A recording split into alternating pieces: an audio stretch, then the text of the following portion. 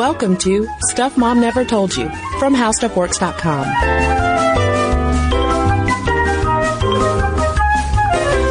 Hello and welcome to the podcast. I'm Kristen. And I'm Caroline.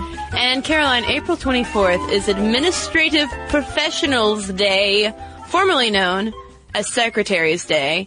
And that celebration, along with the fact that administrative assistant / secretary is still the most common job for women in the United States, is the reason why we wanted to do this podcast on secretarial work and the history of the secretaries, how women took over clerical work from men. Yeah, it does go beyond Mad Men, Kristen. Yes. If you can believe it. It actually does have a very interesting evolution as far as why secretary jobs became so important in the first place. And those origins lie in the Industrial Revolution. Yes, but should we offer first a snapshot of what secretarial work looks like today? Yeah. The 2010 median pay for a secretary is just under $35,000, which is roughly $16.66. Did you just pull that out of your head? I did not. This is from the Bureau of Labor Statistics. That's $16.66 per hour, and the qualifications are usually a high school diploma and basic office and computing skills. The job outlook is decent. It's 12% projected growth for any job wonks out there who are curious, which is about on average. And like I said, it's still the most common job for women. And that made headlines, a lot of headlines actually, when those numbers came out not too long ago, because people were shocked that secretary is still the number one job. Yeah, according to CNN talking about this, between 2006 and 2010, 96% of people who called themselves secretaries and administrative assistants were women. That's most of them. Yeah. In case you didn't know. Well, and the thing about secretarial work that we'll talk about as well is that even though it's a solid job sector and is pretty important, its specter has never been raised. We still kind of think of it. No one was happy to hear that women still fill 96% of secretarial jobs, because I think there is a stereotype that goes along with it that it's kind of demeaning work. Right. Well, there's still the perception also that you don't do much as an administrative assistant. Right. Lynn Perrell, who we will cite a lot in this episode, she wrote Swimming in the Steno Pool, a retro guide to making it in the office, wrote an opinion piece for the New York Times in April 2011. And she kind of goes back to when people in the, 50s, 60s thought that, oh man, we are going to have all these amazing technological developments and secretaries won't even have to come in for most of the day. Like computers, electronic computers will solve all of our problems. And she points out there's one little sticking point that no matter how much technology we develop, administrative assistants, or really office assistants of any kind, are still expected to fetch the coffee. That's still such a sticking point in so many offices. And she cites a lot of women who ended up running into trouble at their offices or even being fired for refusing to go get coffee for people. Yeah, and perhaps because of things like being expected to make coffee for people, and perhaps because of the lack of respect that administrative work gets, it still remains, quote, and often taxing, sometimes humiliating, and increasingly precarious job. But if we go back to ancient Rome, and this is coming from the International Association of Administrative Professionals, it was a respectable job. The secretaries were usually highly educated men who took dictation as scribes and often acted as trusted advisors. Yeah, chiseling all those little memos into stone tablets and whatnot. You needed a steady hand. Steady hand. Moving into early modern times, though, members of the nobility also had male secretaries who could speak several languages and were required to have a broad education. And really, going forward until the Industrial Revolution, men dominated the field. It was until the 1880s that women took over. And so even in the late 19th century, women are still kind of in the home. They haven't moved outside of really domestic work, I would say.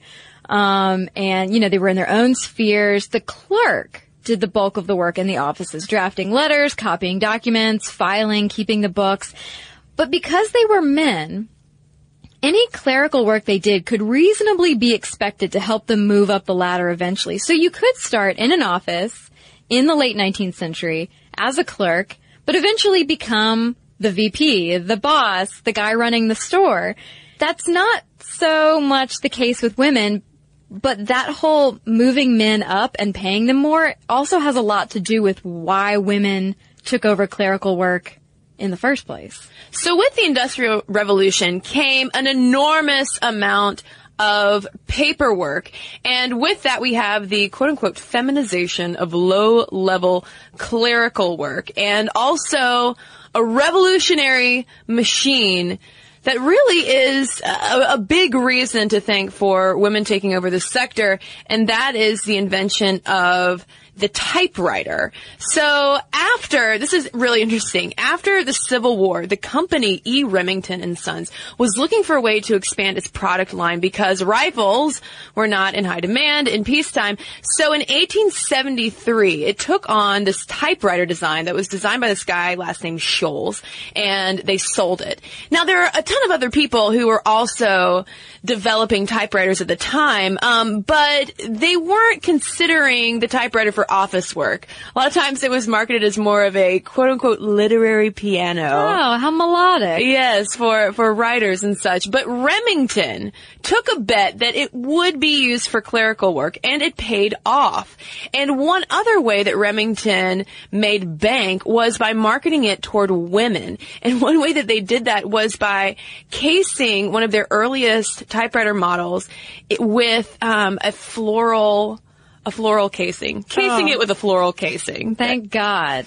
Because I hate typing on just plain black typewriters myself.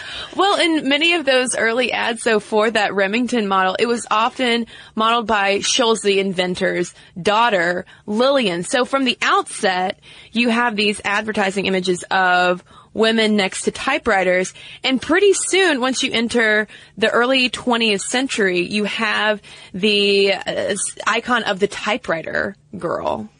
Yeah, well, so why did this become, why do we have a typewriter girl icon to begin with? And part of that has to do with companies realized they could pay women lower wages to do the work. Yeah. They realized when women started entering the office during the Civil War because of employment shortages, people are like, oh, wait. Women can do other things besides just cook me dinner? So they realized that they need to get more women in the office because A, they can work and use their brains, and B, they can be paid less. So you get these secretarial schools opening up that offer professional training that make it possible for women to enter the workforce without having a college education. So that kind of broadens the appeal for a lot of people. And there were a lot of considerations for women too. I mean, yes, you can argue that they're being taken advantage of, but for women, like I said, there wasn't much outside of domestic work. They had relatively high wages in the office compared with the alternatives, and there was a certain status and respectability to office employment. Plus, you got that education if you went to one of these secretarial schools. And so to look at some of those salaries, at the end of the 19th century in the Northeast, for instance, domestic servants earned $2 to $5 a week, factory workers $1.50 to $8 per week, whereas typists and stenographers earned $6 to $15 a week. Yeah, and even though that stenographers $6 to $15 a week was anywhere from a third to half of what men would make doing the same thing, like you said, Caroline, that was a great option considering that in 1885, the only female employment sectors you could go into were teaching, which was something that was also revolutionary at the time because women had only recently taken over for men as teachers, nursing, clerking, doing the domestic servant work, or factory work, or, of course, just getting married. And the number of women working as stenographers actually rose pretty rapidly. In 1870, there were just seven women working as stenographers, according to the census. That's 4.5% of the 154 stenographers in the country. But by 1900, there were 200,000, and by 1930, 2 million. So that's an incredible increase, I think, as far as women coming into that line of work and quote-unquote feminizing it. And these typists generally were from the middle class urban households because typing was considered more morally acceptable than factory and servant positions. So there was kind of a general type to the typist, if you will. Yeah, speaking of the moral acceptability of it, in 1889, the Ladies' Home Journal editor, Edward Bach, said that office work is, quote, the best paid and most respectable employment for a young woman. And again, I mean, the whole advertising imagery of the women next to the typewriter really can't be underscored enough. This was something that Donald Hoke explored in his paper, The Woman and the Typewriter, a case study in technological innovation and social change. And there was also, at the time, a picture postcard craze.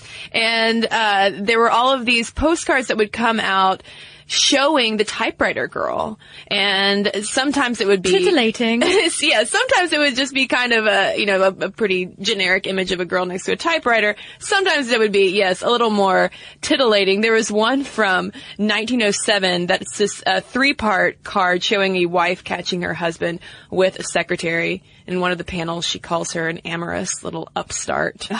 Oh. So pretty quickly there too, though, right. You have there is this discomfort of these women entering the office, even though it's considered more morally acceptable. And the novelty of the typewriter was really important because that meant that this was a gender neutral job. It wasn't women pushing men out of typing jobs. They were simply filling positions in an expanding industry.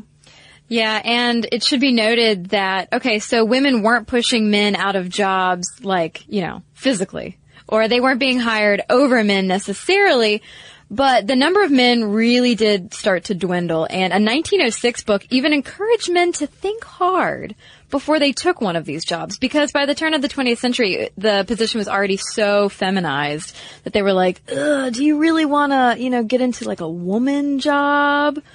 And one thing to think about, too, is the fact that, even though we might still consider, typing in low-level clerical work, even in that description, it's just low-level jobs, this was revolutionary because typically women had moved out of the house by, going for occupations that they had typically performed at home, which is why so many, for instance, at that time were working in garment factories. They were simply taking their jobs out of the home and into the workplace. But the typewriter opens up this whole new thing.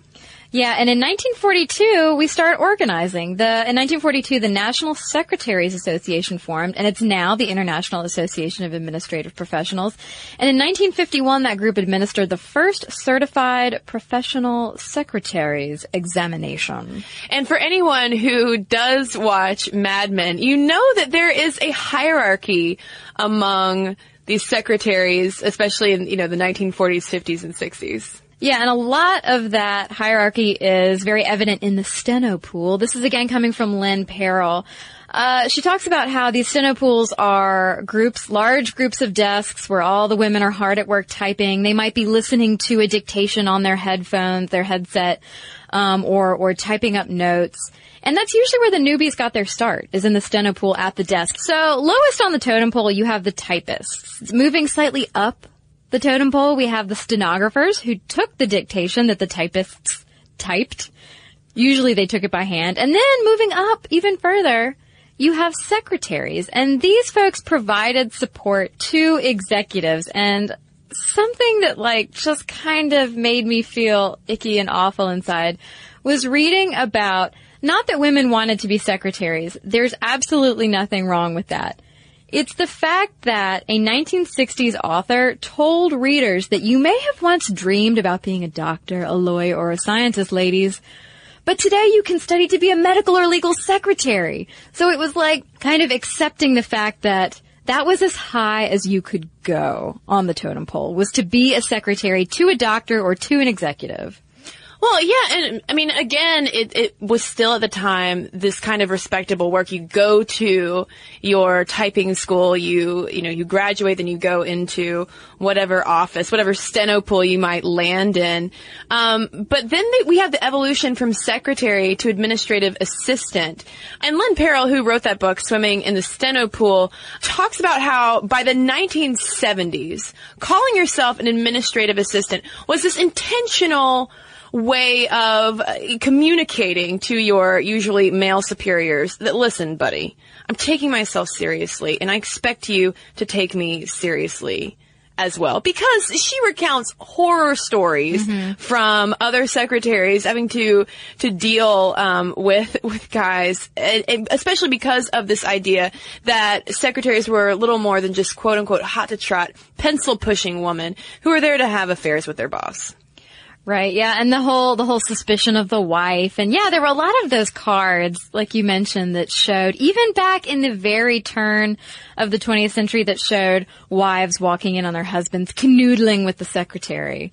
Yeah, speaking of the whole secretary stereotype, this is something that sociologist C. Wright Mills has called doing the housework of your boss's business.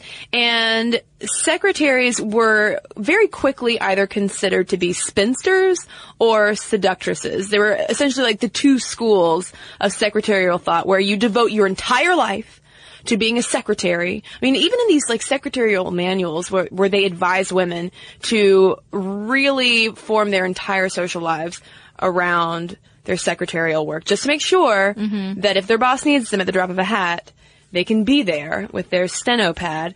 Or you pull a Megan on Mad Men, spoiler alert, and you marry the boss. Yeah, there was one of those manuals, like in the 50s or 60s, I guess, talking about doing the housework for your boss at the business, talking about how, with all of this new technology, you don't want to get displaced and kicked out because they have computers or anything. So you should really try to do stuff like dust and empty the ashtrays, because what computer can do that, Kristen? It can't. It can't. Roombas did not exist. But in 1922, with the publication of a series of articles by Mae Christie in the San Francisco Chronicle, we have the emergence of the quote-unquote office wife stereotype, who is really married to her job, but that also then gives way to this even more directly sexualized image of the secretary. Yeah, which is why, I think there's still that stereotype in a lot of places about, oh, my husband has a hot young secretary, just worrying, that constant, stereotype of, oh, he hired a good-looking secretary, I've got to keep an eye on him. Right. And in the 1970s, even as some of these secretaries were shifting to the administrative assistant title, and obviously wanting to have more dignity in their work, there does come a point where secretaries and second-wave feminists do butt heads, and this is something that Perrell talks about as well, because in 1971, for instance, Gloria Steinem gave a commencement address at Smith College, and she references in it a idyllic future where women refuse to learn how to type. And then in March 1972, the National Organization of Women protested at the ad agency that created the Olivetti Girl ads. These were ads for this type of typewriter, which depicted dizzy-headed sex pots for secretaries. And I've looked at the ads, and they are, the whole thing is like, are you an Olivetti girl? And it's, very pretty girls looking kind of vacant. And so now is protesting this ad agency. And they were very anti-secretary, obviously coming from, a good place of, not having women kind of under the thumb of these sexist male bosses. But there were also a lot of secretaries, administrative assistants at the time who were like, hey, you know what? I'm not really on board with your feminism because you're saying that my job is demeaning, but I say my job is an honest paycheck. Yeah, I think, wasn't it one woman in response to this said, administrative assistants don't carry signs. We're fine where we are. We chose this line of work. Go speak for somebody else. Right. And it is kind of interesting to think about that when you consider how, the typewriter, even though it did initially create this massive gender pay gap, which I'm sure is still the case because there are some statistics finding that male secretaries still make more than female secretaries today. But it was, you could say it was revolutionary at the time in post-Civil War America. Yeah. Unfortunately, the stereotype in pop culture really turned it into this spinster or seductress kind of thing. Well, speaking of male secretaries, you don't really see them a lot, do you? I mean, in her book, The Elite Secretary, The Definitive Guide to a Successful Career, Sandra Rohrbach talks about one man who described male secretaries as being viewed with suspicion. He said that he felt like he was bucking societal preconceptions by working in that arena. Well, and I feel like even though that was the 1980s, and today, like we said, from those Bureau of Labor statistics, that women comprise 96% of all administrative professional jobs. So obviously they're still very much in the minority. But I was sure I was going to find some kind of academic study of the perceptions of male secretaries in the workplace. I did not find not a single one. And I don't know maybe whether that's because it is so narrow or not. But I was surprised to see that, almost as surprised to see how much of a headline maker it was when the White House recently appointed its first male social secretary, Jeremy Barnard. And it was kind of like a double headline because he was male and openly gay.